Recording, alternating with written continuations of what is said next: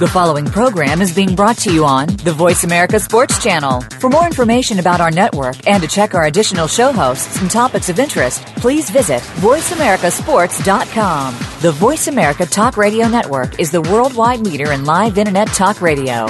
Visit voiceamerica.com. The views and ideas expressed on the following program are strictly those of the host or guests and do not necessarily reflect the views and ideas held by the Voice America Talk Radio Network, its staff, and management.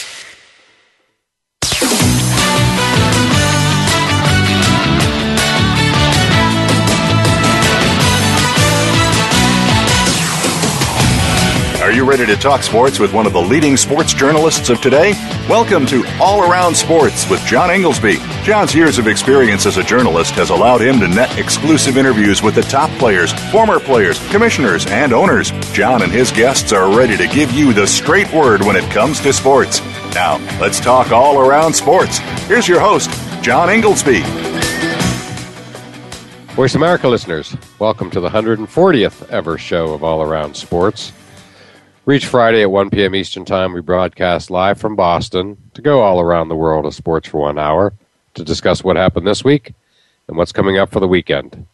To join the show, the call-in number is 1-888-346-9144, or you can email me at iir@comcast.net, which comes to me through my website at www.iirsports.com.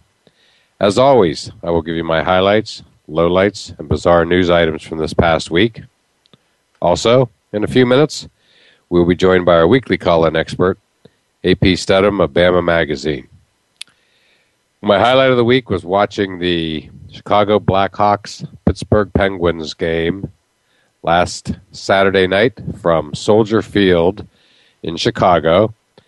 It was staged in a snowstorm with temperatures in the teens and the wind chill feeling like the single digits, and I thought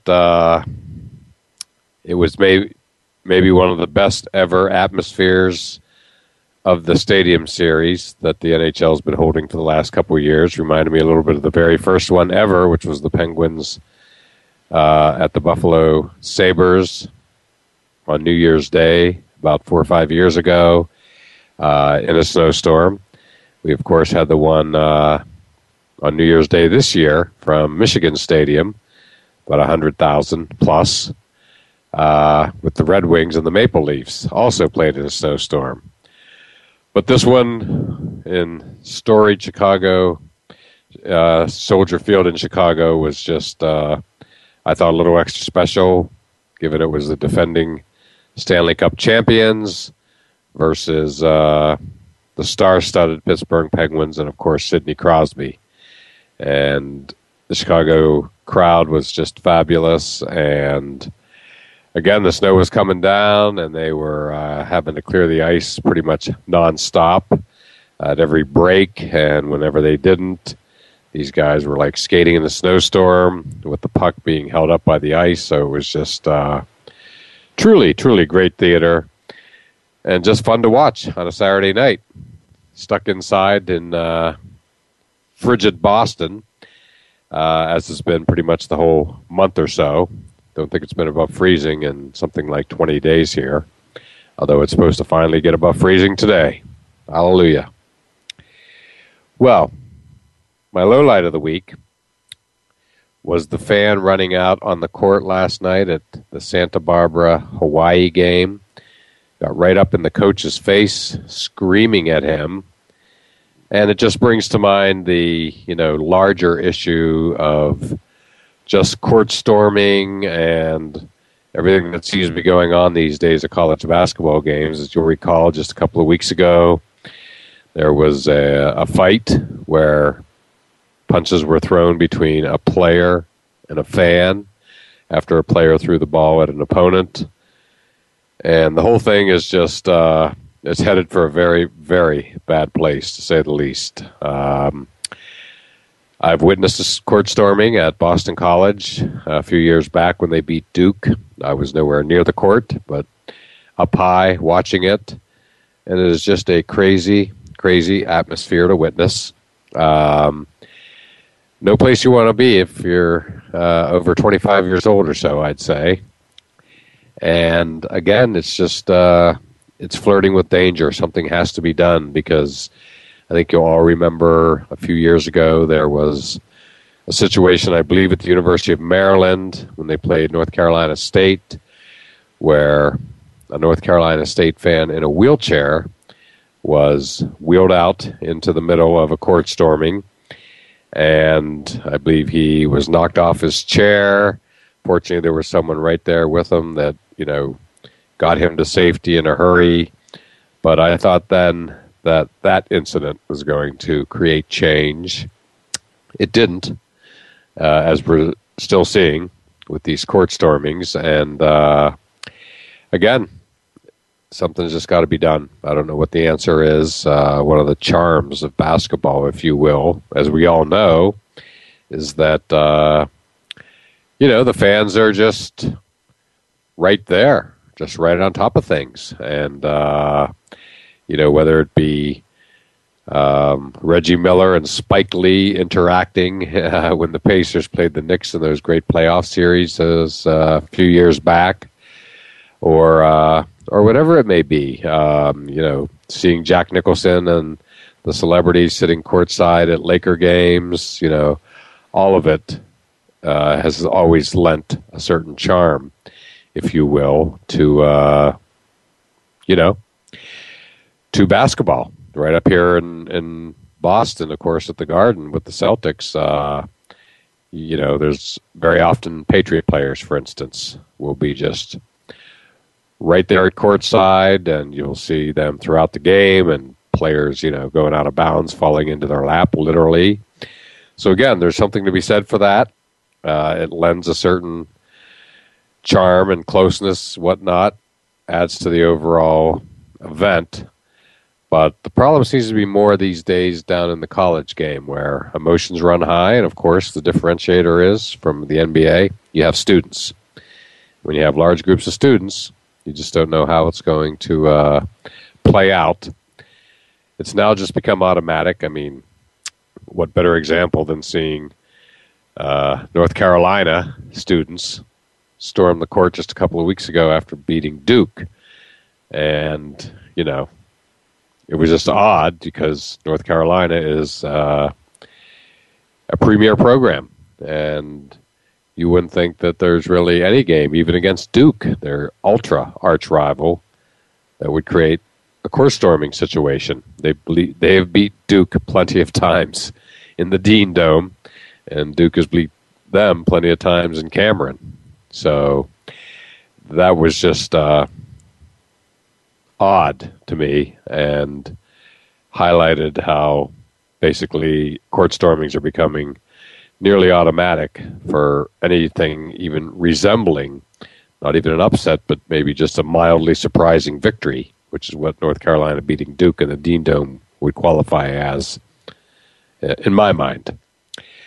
So, again, it was just, but this incident last night, I mean, if you haven't seen the film, you will, and it's just this student, apparently, kid, comes just right out of the stands after some kind of a bad call. I think the coach was screaming at the ref, and he just, like, in a matter of a second or two, was just right across the court. He come over the chair, which was the bench, just come right over the chair, was on the court, and I mean, in this coach's face in a matter of 2 to 3 seconds. And so, again, it just shows how easily it can be done. And you never know what's going to happen in a situation like that. I mean, all we need to do is remember Monica Seles being stabbed on the tennis court. So you just never know exactly what someone's intentions could be when they get up close and personal with someone. And this kid was right in this coach's face. I mean, inches away. So again, it's a bad scene. Something's got to be done. Don't know exactly what it's going to be, but I've often wondered, even before a lot of this stuff of recent weeks, just what a dangerous situation it is to just simply have the opposing team right there very often with the students from the home team. And, what could be more volatile than that? So I think it's just, powder keg situation waiting to have a very, very bad ending. So I think the days of the court stormings at college basketball games simply need to stop. Well, my bizarre story of the week was the ending last Sunday of the Honda Classic, where Rory McIlroy literally self-destructed. He went in with a 2-shot lead and basically was controlling the match until the back nine on Sunday, where he rang up a lot of bogeys, and the other three contenders were hitting also incredibly bad shots. And it was like everyone was playing like nobody wanted it. It was one of those last man standing situations. And Rory, to his credit, hit an unbelievable shot to set himself up for an eagle that would have literally won the match. He didn't make it. Went to sudden death, extra holes. And Rory did not win. And again, it was just a crazy, crazy situation. So that combined with the Accenture match out in Arizona with Victor Dubuisson and Jason Day a couple weeks ago, I say the golf season's off to a pretty good start if you like exciting Sunday evening golf to watch. We're certainly getting that. Doral is underway down in Miami and looks good. Tiger, of course, is playing despite the bad back and seems to be up and down here the first 2 days, but there's no cut, so he's going to be there till Sunday. Whether or not it'll be on the leaderboard is another question. But with that said, as my former co-host Lemont Williams from Outside the Huddle likes to say, it's time to pay some bills, so let's take our break, and next up will be A.P. Stedham of Bama Magazine.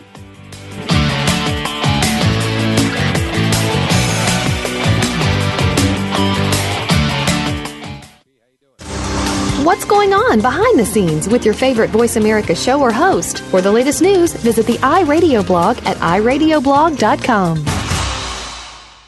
Hi, I'm Ed Krell, CEO of Destination Maternity. We proudly support the March of Dimes work to reduce the rate of premature birth. The numbers have gone down in the past 5 years, but still, nearly 500,000 babies are born too soon in the United States each year. We're helping the March of Dimes fund cutting-edge research and community programs to help more moms have full-term pregnancies and healthy babies. Join us in working together for stronger, healthier babies. Visit marchofdimes.com. If you think you've seen online TV before, let us surprise you. VoiceAmerica.tv is online now. The leader in live internet talk radio has done it again. Multiple channels, a state-of-the-art viewing experience, live and on-demand programs streaming 24 hours a day. It's exactly what you want, when you want it. VoiceAmerica.tv. From health and wellness to business, sports, and everything in between. Discover our new world. Visit VoiceAmerica.tv now and experience the future of online television. VoiceAmerica.tv. Are you a real sports fan? Get ready to talk football and anything else sports with Kwame Lassiter, formerly with the Arizona Cardinals, San Diego Chargers, and St. Louis Rams. Kwame's got the experience, so he's prepared to talk sports with you every week on Kwame Lassiter's Sports Talk. It's on the Voice America Sports Network every Monday, Tuesday, Thursday, and Friday at 9 a.m. Pacific Time, 12 noon Eastern Time. Get ready for an unpredictable, fun, and sometimes sarcastic look at the world of sports. That's Kwame Lassiter's Sports Talk on the Voice America Sports Network. We're making it easier to listen to the Voice America Talk Radio Network live wherever you go on iPhone, BlackBerry, or Android. Download it from the Apple iTunes App Store, BlackBerry App World, or Android Market.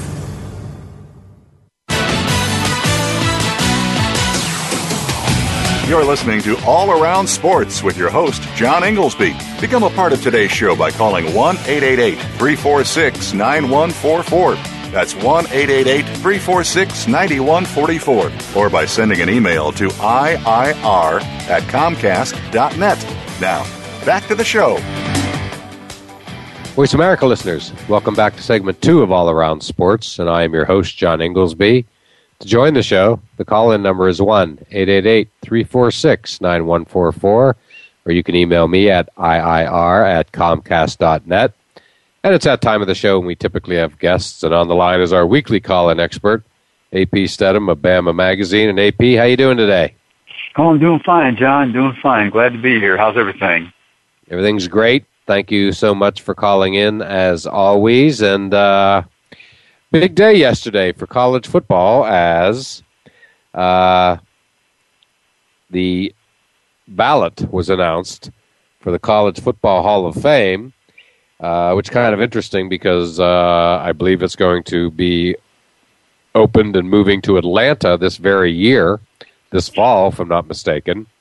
So this is going to be a bit of a special class coming up. And, you know, just a real walk down memory lane to see these players listed. I mean, there's, you know, dozens of them, to say the least. And, you know, names you just simply forget about. But, boy, you know, they were great in their day. Obviously, they wouldn't be on the ballot. And, you know, you just forget about them. Some of them, you know, may have not gone on to great NFL careers. So their highlights of their careers were indeed college. I mean, some of the big names from yesterday are, you know, Ricky Williams. That's a good one to start with. Keyshawn Johnson, Ray Lewis. And we know those names. And then here's a name that just jumped out at me as a great college player who obviously is almost a poster child for not making it in the NFL, was Tim Couch. But, boy, when he was a quarterback at the University of Kentucky, he was as heralded as they get, especially coming out of high school. I mean, he was a true household name literally coming out of high school, as an example. Yeah, John, he was a spectacular quarterback. I actually saw him upset Alabama in Lexington, Kentucky. That was the first time in 75 years that Kentucky had beaten Alabama in Lexington, or even beat them, I think. So, yeah, he was quite a quarterback in college, and especially when he was being recruited out of high school, that was quite a battle to have him sign on the dotted line to get him to Lexington, hometown hero. That's right. He went to high school in Lexington. That's right. He's one of those, you know, rare names. It's back then, maybe not so much now with all the coverage, but, you know, back then, not everybody knew the name of, you know, the top high school quarterback coming out of high school, you know, headed for college and where he was going to go. But Tim Couch was one of those, that's for sure. Everybody knew the name of Tim Couch, and when he picked Kentucky, that was supposed to be, you know, the beginning of Kentucky becoming a player in football, so to speak. And although they've been better, I mean, they didn't get where they thought they were going to go when they got Tim Couch, put it that way. Yeah, they made it to some bowls with Hal Mumme running that spread offense, and gosh, they threw it coming out of the locker room just about anybody who was able to run down the field, and you know, they were exciting for the folks in Lexington. They had sold out quite a few games. I recall that. Oh, absolutely. And then, you know, it's kind of interesting, and I think a big reason his name is remembered so well.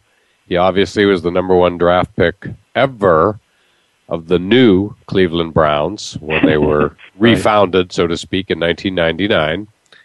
And, you know, at the time, it just appeared to be a lock. I mean, this guy was a no-doubter, like Ryan Leaf, shall we say, and Rick Mirer. I guess, John.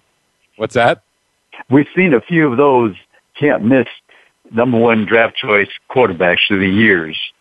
Yeah, Rick Mirer being another one, since we lived that up here in New England when it was between him and Drew Bledsoe. I'd say Bill Parcells made a pretty good choice for his first ever draft pick when he was coach of the Patriots, picking Bledsoe. And, but yeah, you know, and then another one is, you know, Ray Lewis. Just, we all know what he did at Baltimore, with the Ravens, needless to say. Storied career, closing it out with a Super Bowl victory. But, you know, when he played at Miami, and, you know, this was in Miami's heyday, they had so many good players, it was frankly tough to keep track of them all. But, you know, I don't have a big memory of Ray Lewis as a linebacker at Miami. I know he was first-team All-American. I realize that. But he wasn't, you know, I could list a lot of other players at Miami, including on defense, that were much more well-known than Ray Lewis was. Yeah, I think so, John. He was a first-team Butkus Award runner-up.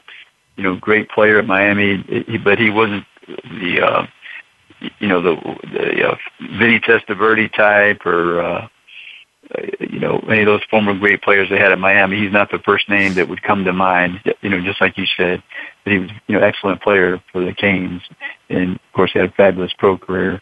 But he's one that you have to look at. And John, just gazing over the list, I think it's very difficult to come up with. I think was it 10 or 15 names that you have to vote for on the ballot.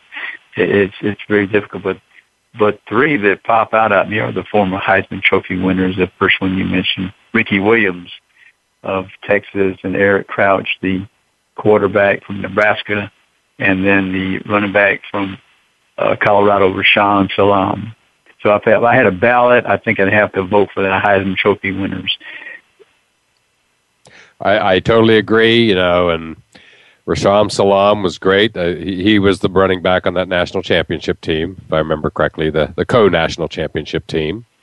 Mm-hmm. And that team was great. And I mean, Ricky Williams, to me, first ballot Hall of Famer. I mean, he was just fabulous. Of course, Mike Ditka literally traded the entire draft to get him for the New Orleans Saints. Need we say more?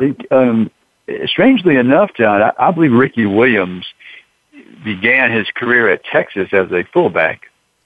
Oh, he did. And he, ran some at tailback, but they put him blocking or, running the ball from the fullback position.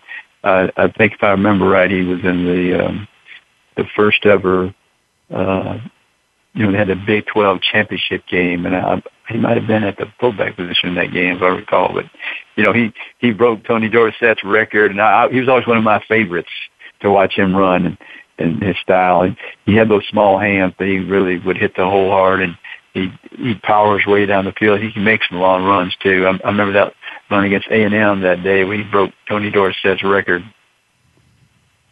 Oh, yeah. Ricky Williams, to me, is, I put him as maybe on the top 10 of all time of college football players. I mean, he was just a true household name, totally producing, offbeat. Texas was good in those days, as they are now. I mean, and, he was like the successor, if you will, to Earl Campbell, and ran a lot like him, a little bit more, of a halfback than a fullback like Earl was. But, and I've always found it interesting as Ricky's career progressed, and we all know that story when he went to, the Dolphins and the Saints, of course. Offbeat guy, the marijuana, all of it, yoga, travel to exotic places.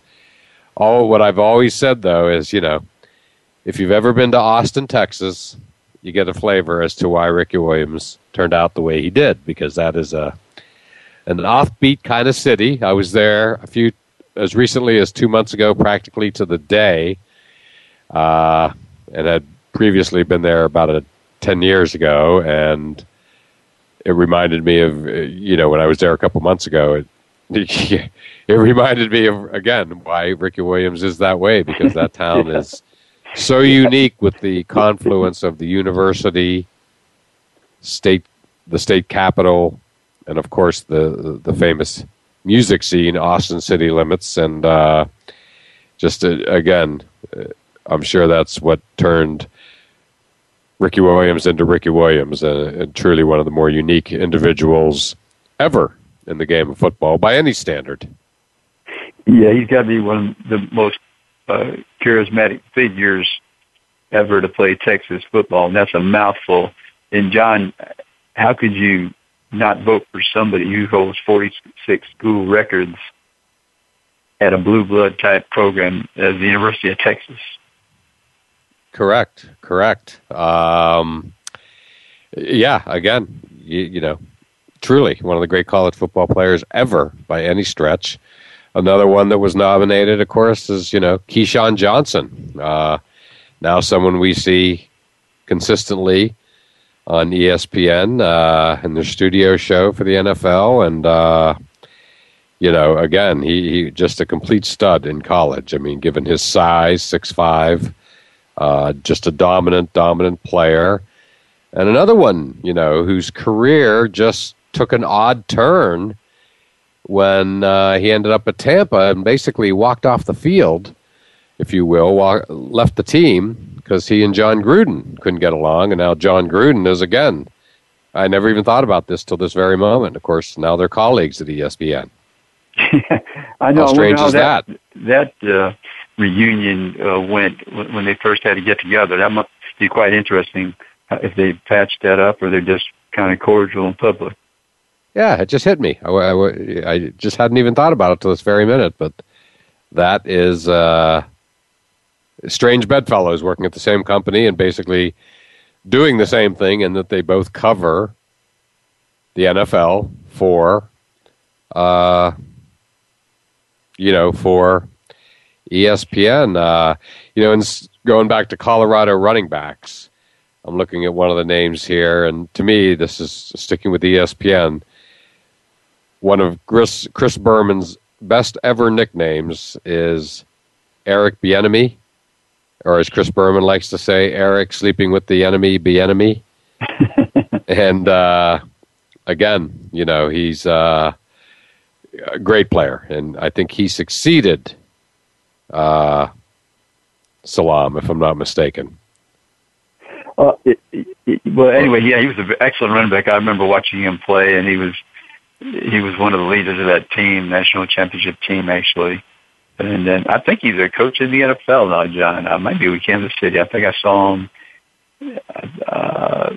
maybe at the NFL Combine. You have those workouts and things, and you have to have someone lead the drill. I think that's where he is now. But he was a great player at University of Colorado. Yeah, and we were talking earlier about Ray Lewis at Miami. Another one on the list, Jerome Brown, the famous defensive tackle who, of course, went to the Eagles, played alongside Reggie White. Talk about strange bedfellows. They were two opposite personalities who meshed perfectly. And I just watched the special on the two of them and their relationship on NFL Network just the other night, and just found it fascinating because I remember those Eagles teams so well. And of course, remember Jerome Brown at Miami. He was, he was a one-man wrecking crew, and that's saying something, because now there's a name I do remember very well from his Miami days. Oh yeah, he's dominating, disrupting, a force on the line. Yeah, those kind of guys, you don't find them in every draft, or you don't find them at every high school. So Miami was real fortunate to attract him to the campus, and he's a terrific player. Yeah, and that show really had an interesting little sidebar to it where basically he tackled and broke the leg of Troy Aikman when he was a freshman, I believe, at the University of Oklahoma. Thereby, I then I knew Troy Aikman broke his leg against Miami. I wasn't sure who the tackler was, but that's really interesting. Yeah, it was Jerome Brown. They interviewed Aikman during this show, and he said that, that began a chain of events that ultimately led him to transfer to UCLA, where, again, he became the number one pick of the Cowboys, and we all know the rest of the story. So, you talk about altering the course of history, football history, you can credit Jerome Brown potentially for that, because it was Troy Aikman himself literally said it in this show on Wednesday night. Yeah, it was Jerome Brown who, again, created this chain of events that led to him, transferring. Yeah, what would Troy Aikman have become if not for that single play? And he was assisted by Barry Switzer in making that transition to UCLA. Well, that's exactly right. He was under the auspices of Homer Smith, the fabulous offensive coordinator and offensive mind. He was a genius. Right, and let's not forget, Oklahoma is, of course, known for their running game. And, whether or not Troy Aikman would have turned into the famous passer he became at UCLA and then with the Cowboys, you don't know if that would have happened. And I think that's what he was alluding to had he stayed at Oklahoma. I love stories like that, and we have a lot more, AP, but why don't we take a break now? And we have a lot more people on this list to take a walk down memory lane with.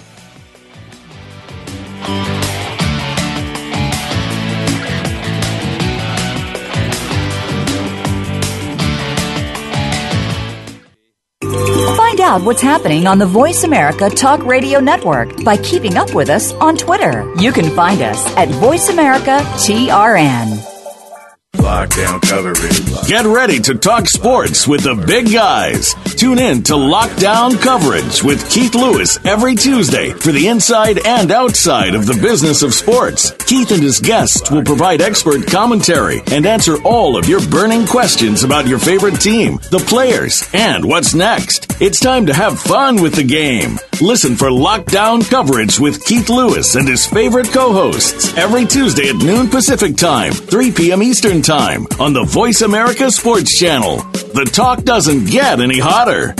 If you think you've seen online TV before, let us surprise you. VoiceAmerica.tv is online now. The leader in live internet talk radio has done it again. Multiple channels, a state-of-the-art viewing experience, live and on-demand programs streaming 24 hours a day. It's exactly what you want, when you want it. VoiceAmerica.tv. From health and wellness to business, sports, and everything in between. Discover our new world. Visit VoiceAmerica.tv now and experience the future of online television. VoiceAmerica.tv.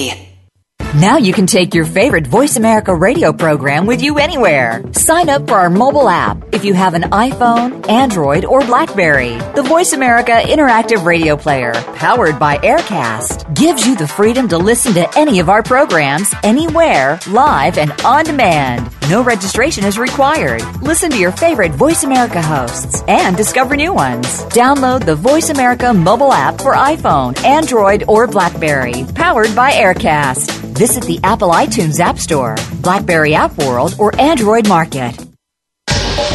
Get the news on our shows and other happenings by following us on Twitter. Find us at Voice America TRN or twitter.com/Voice America TRN.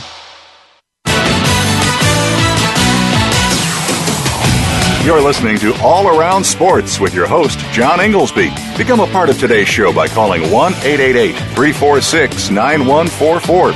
That's 1-888-346-9144. Or by sending an email to iir@comcast.net. Now, back to the show. Voice America listeners, welcome back to segment 3 of All Around Sports, and I am your host, John Inglesby. To join the show, the call-in number is 1-888-346-9144, or you can email me at iir@comcast.net.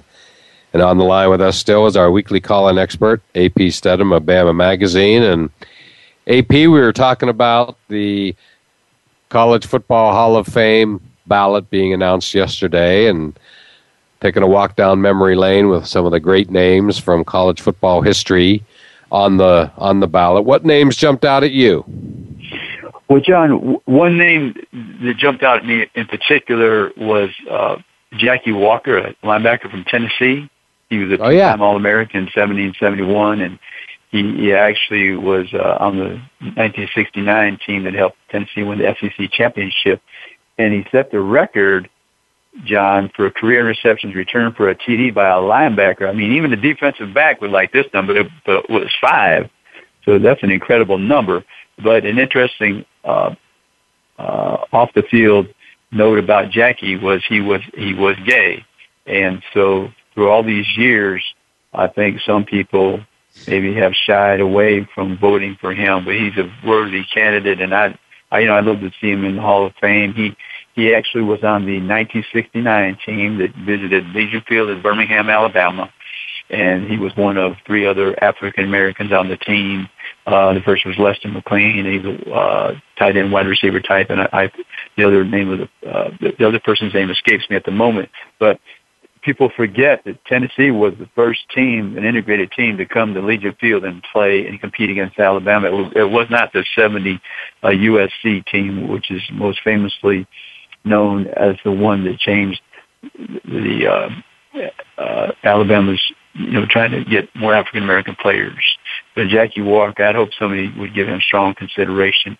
He's one, and then of course the second one, of course, is Derek Thomas, who set the record, the NCAA record, with 52 sacks, and he had 74 tackles for loss. So those numbers at Alabama, or I don't even know anywhere else in this country, will be duplicated. And the strange thing about Derek is he set the record, and Teddy Bruschi, who tied the record, was voted in within the last year or so.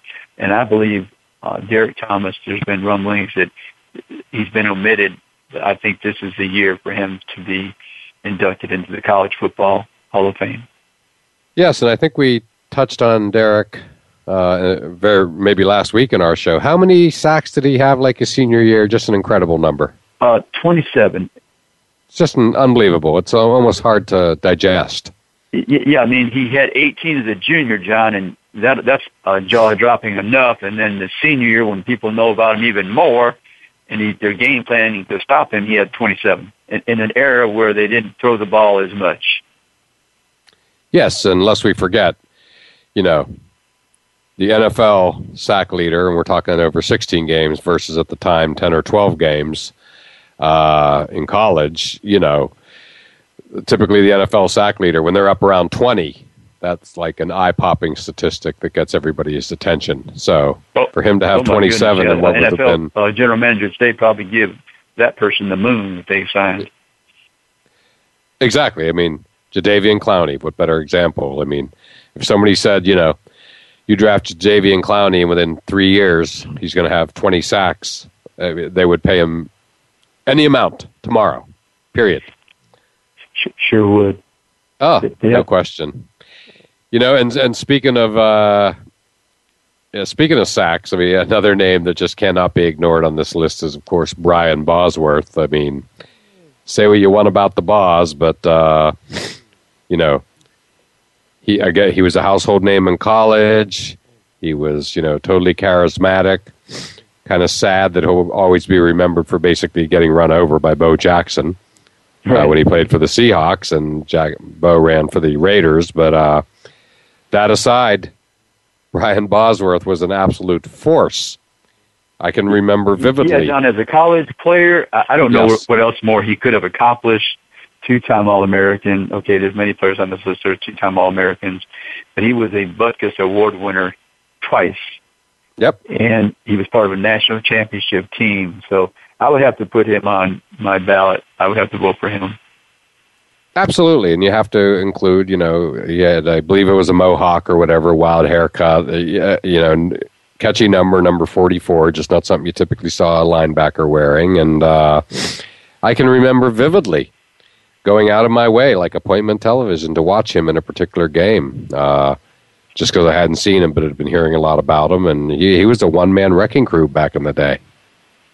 Yeah, I think the negative perception of him maybe is that he took some illegal drugs while at Oklahoma, right. And his off-the-field antics and on the field, certain things he would do. So maybe that makes some voters shy away from him. But if you're just looking at production on the field and his accomplishments, I don't think he can be denied.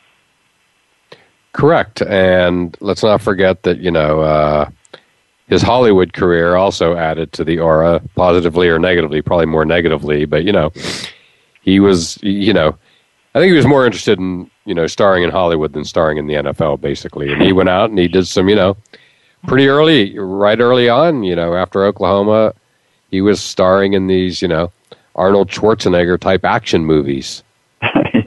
Yeah, he enjoyed. He didn't shy away from the camera. Let's put it that way, John. He sure welcomed every opportunity, to speak his mind and be seen and heard.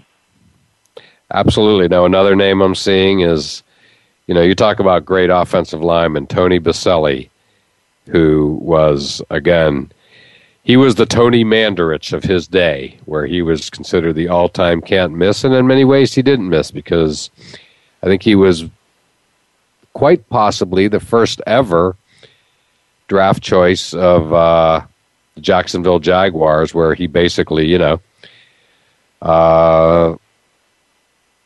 protected the blind side of the quarterback for years and years as they rolled into the playoffs. I mean, the Jaguars, in like year 3 or whatever of their existence under Tom Coughlin, were in the playoffs. I watched him play the Patriots in the 95 or so AFC Championship game. So Tony Boselli was an all-timer, both, in college and in the NFL. But he was like, just a household name for an offensive lineman. Doesn't happen very often.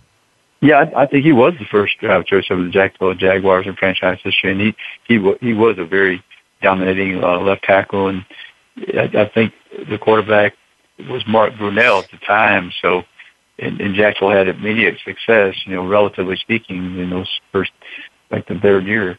So, yeah, he's someone I'd probably put on my ballot vote for him. Yeah, another one I'm looking at, Shane Conlon, Penn State linebacker. Again, there's a guy whose NFL career didn't really pan out, but he was the heart and soul of that national championship team in 1986 that beat Miami in the Fiesta Bowl to win the national championship. But, it's kind of funny because he was the name everybody knew, but yet in the, the quintessential play of the year, the final pass by Vinny Testaverde to win the game was intercepted by another Penn State linebacker, George Giftopoulos. Now, that's a good trivia question that most people won't know.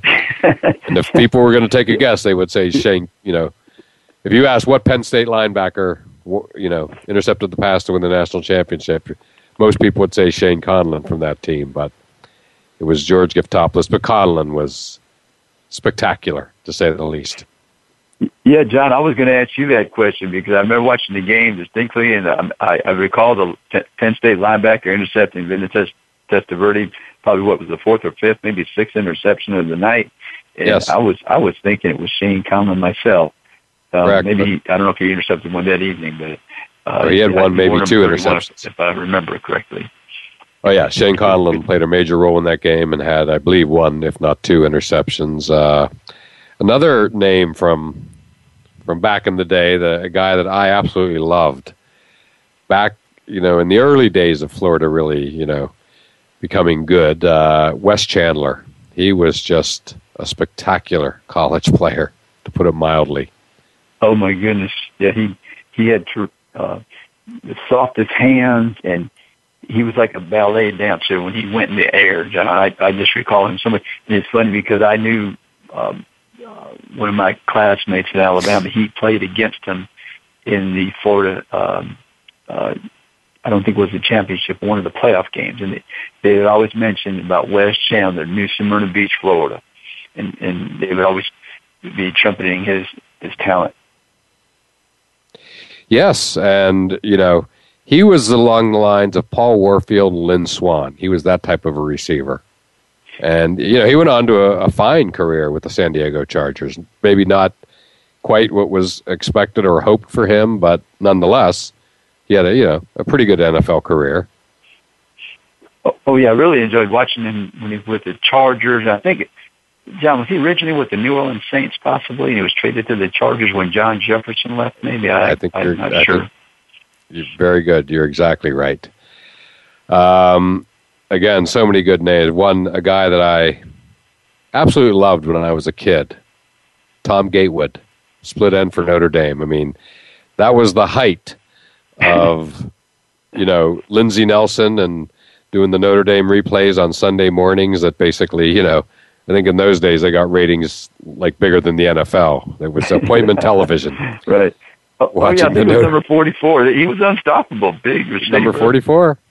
Unstoppable. And he was, I guess, the first African-American captain in Notre Dame in Notre Dame history. Led the team in receiving 3 straight years. And, he was an outstanding receiver. I remember him quite well. Yeah, and that leads to just another great name that, not everyone would know this off the top of their head, but you know it and I know it. Kirk Gibson. Before he was a Dodger and a baseball player, not a Dodger, more a Detroit Tiger, really. He was a spectacular wide receiver, absolutely a force. And, the Tigers took him because he was such a Michigan hero. They took him to play baseball, but he was like an all-time hero in the state of Michigan. Oh, yeah, he had that mentality of a football player, but he was wearing cleats in baseball. And, led the Big Ten in receiving. And, heck, that's in the era when, Michigan State, they had, were co-champions of the Big Ten. That was very difficult at that time because during the 70s, it was really Michigan and Ohio State. Absolutely. No, he again, Kirk Gibson. I remember him well.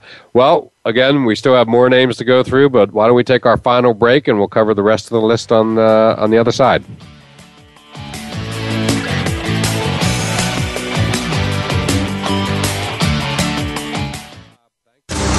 What's going on behind the scenes with your favorite Voice America show or host? For the latest news, visit the iRadio blog at iradioblog.com.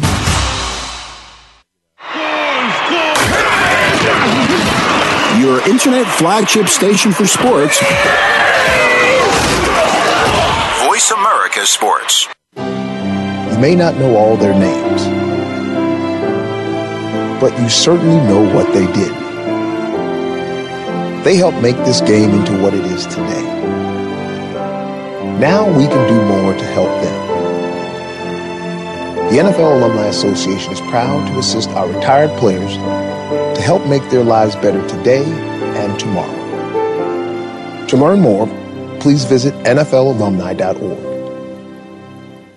Now you can take your favorite Voice America radio program with you anywhere. Sign up for our mobile app if you have an iPhone, Android, or BlackBerry. The Voice America Interactive Radio Player, powered by Aircast, gives you the freedom to listen to any of our programs, anywhere, live and on demand. No registration is required. Listen to your favorite Voice America hosts and discover new ones. Download the Voice America mobile app for iPhone, Android, or BlackBerry, powered by Aircast. Visit the Apple iTunes App Store, BlackBerry App World, or Android Market. Hi, I'm Joe Swedish, CEO of WellPoint. We proudly support the March of Dimes and all they do to reduce the rate of premature birth in the United States. Though premature births have recently declined, still 500,000 babies are born too soon each year. We're helping the March of Dimes fund cutting-edge research and community programs that help moms and their babies live healthier lives. Please visit marchofdimes.com and join us in working together for stronger, healthier babies. Find out what's happening on the Voice America Talk Radio Network by keeping up with us on Twitter. You can find us at Voice America TRN. You're listening to All Around Sports with your host, John Inglesby. Become a part of today's show by calling 1-888-346-9144. That's 1-888-346-9144. Or by sending an email to iir@comcast.net. Now, back to the show. Voice America listeners, welcome back to the fourth and final segment of All Around Sports, and I am your host, John Inglesby. And still on the line with us is our weekly call-in expert, AP Stedham of Bama Magazine. And before we get started again with the College Football Hall of Fame ballot, my pick of the weekend for appointment viewing is the Doral Golf Tournament down in Miami, given the last two Sundays with the PGA and the dramatic endings 2 weeks in a row. Got to go back to the well one more time for this Sunday evening to watch. I think watching anything from Miami in March is a good thing. Do you agree, AP? Oh, my goodness. Who would want to watch that? Yeah, exactly. Well, continuing on with this list, it just continues. It gets more fascinating the more I read into it. I mean, Ken Norton Jr., linebacker for UCLA. I remember when he played. He, of course, was the son of the boxer, Ken Norton. I know that they always had kind of a unique relationship, and But yeah, he a great player in college, and of course with the Cowboys and 49ers. Yeah, he was a tackling machine, and he played on those UCLA teams that had 4 consecutive bowl wins. I mean, I don't know if that happened in UCLA history since. I know, exactly. And another name from Ohio State, Jim Otis, and I remember him from those great teams of the late 60s from Ohio State. Rex Kern, of course, was the quarterback. They were considered unbeatable. That's what I always remember until the last game of Rex Kern's junior year, which would have been Jim Otis' senior year, when Michigan pulled off what I still consider to this day the upset of the century, because this team was basically being handed 3 national championships. They won it all when most of them were sophomores. And I always remember the name of the Michigan kid who basically won the game with a punt return and a huge interception, named Barry Pearson. I forgot that name, John. I sure did. Yep. You talk about a name that like burst on the scene in one day. Barry Pearson's the all-time guy. But Jim Otis, great player under Woody Hayes for all those years. And speaking of Ohio State, Michigan, another name that just jumped out at me because I remember him well, he's great to watch, was Rob Lytle, the running back. Yeah, he's a very good running back from Michigan. I remember him wearing that number 41, and heck, he was the MVP of the Big Ten. John, I mean, that's how fantastic he was as a player for the Wolverines. Yes. Another name that's here that, like, you talk about people that are defined by one play. Tim Crumry from Wisconsin, a defensive tackle. I can truly say I don't remember him in college, but what I and all football fans remember is he has the second most famous broken leg in the history of football, next to Joe Theismann, when his leg was broken in the Super Bowl. Remember that one? When he played for the Bengals? That's what I remember. Every time I think of his name, I think of the broken leg in the Super Bowl. And the Bengals came within, 38, 39 seconds of beating Joe Montana and the 49ers. Yep. Exactly. But yeah, it's, again, the names are just endless. I mean, here's one, in the who knew category, Ron Rivera, current coach of the Carolina Panthers, a guy that after 2 or 3 games this past season was considered to be on the hot seat of coaches going to get fired in the NFL. And as we all know, he probably, he turned his team into the hottest team in football the rest of the season, basically, even though they lost the 49ers. John, when he played for California as a big, strong linebacker, tough guy. Absolutely. Another name, He wore number 50, I think, but I remember right. Yes. I'm certainly familiar with the name, but I can't say I actually remember him at California. But but if you're a football fan, you've been familiar with his name for a while. Mm-hmm. Another interesting name, Antoine Randall L., who was the quarterback. People forget this at Indiana. And, not a lot of Indiana football players on this list, shall we say, but he, of course, made his name as a jack of all trades with the Steelers. He kind of took over the Cordell Stewart role in that, again, jack of all trades. But, he threw a famous pass to Hines Ward in the Super Bowl up in Detroit in Jerome Bettis' last game when they beat the Seahawks. And, of course, memory serves me correctly, he threw it to Hines Ward, who leaped over the goal line. It was the famous cover of Sports Illustrated, and Hines Ward was the MVP of that Super Bowl. But Antoine Randall had a terrific career with the Steelers throwing the ball. It's just that simple, although he was a wide receiver. Yeah, he might be the greatest player at Indiana of all time, I would think. Correct. He was just awesome. Another name I'm seeing, Mike Ruth. He was to the defense what Doug Flutie was to the offense back in the day for Boston College, and won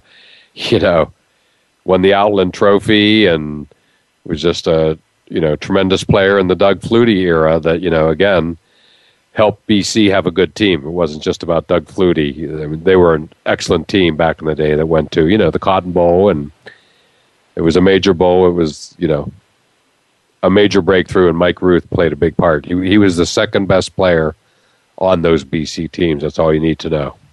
Yeah, I think, John, interesting about him is almost 350 tackles, and then there's 29 sacks from the nose tackle position. Amazing. You just don't see that really anymore. No, you don't see that from nose tackle position in college or anywhere else.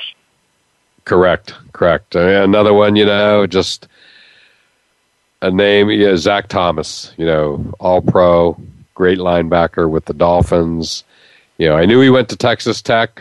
I knew he was great there, but, just nice to see him on this list because you just associate him so much more with his Dolphins career, mainly because he was undersized. He was like 5'8", if that.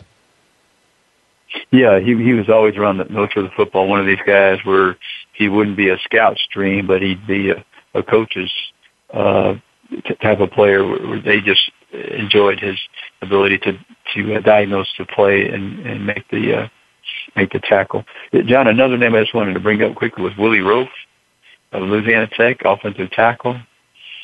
He was a fabulous player for so many years in the NFL, but at Louisiana Tech, they played against Alabama. He went up against Eric Curry, All-American at Alabama. Eric didn't have a sack all day, and I talked to Willie about that one time. We got a chance to meet. Yes, great player for the Kansas City Chiefs, and AP, we covered a lot of ground, but I think we only did about a third of the list. So anybody who's interested to try to find it, it's fascinating reading to say the least. And AP, thanks for your perspective. I knew you'd have some great stories about all of these guys, which you did. Thank you very much, John. Look forward to next week. Me too, and thank you all for listening to All Around Sports, and we look forward to doing it again next Friday at 1 p.m. Eastern Time. Thanks again for tuning in to All Around Sports with your host, John Inglesby. Be sure to tune in again next Friday at 10 a.m. Pacific Time, 1 p.m. Eastern Time on the Voice America Sports Channel. Have a terrific weekend, and we'll talk sports again next week. The following program is being brought to you on the Voice America Sports Channel. For more information about our network and to check our additional show hosts and topics of interest, please visit voiceamericasports.com. The Voice America Talk Radio Network is the worldwide leader in live Internet talk radio. Visit voiceamerica.com. The views and ideas expressed on the following program are strictly those of the host or guests and do not necessarily reflect the views and ideas held by the Voice America Talk Radio Network, its staff, and management.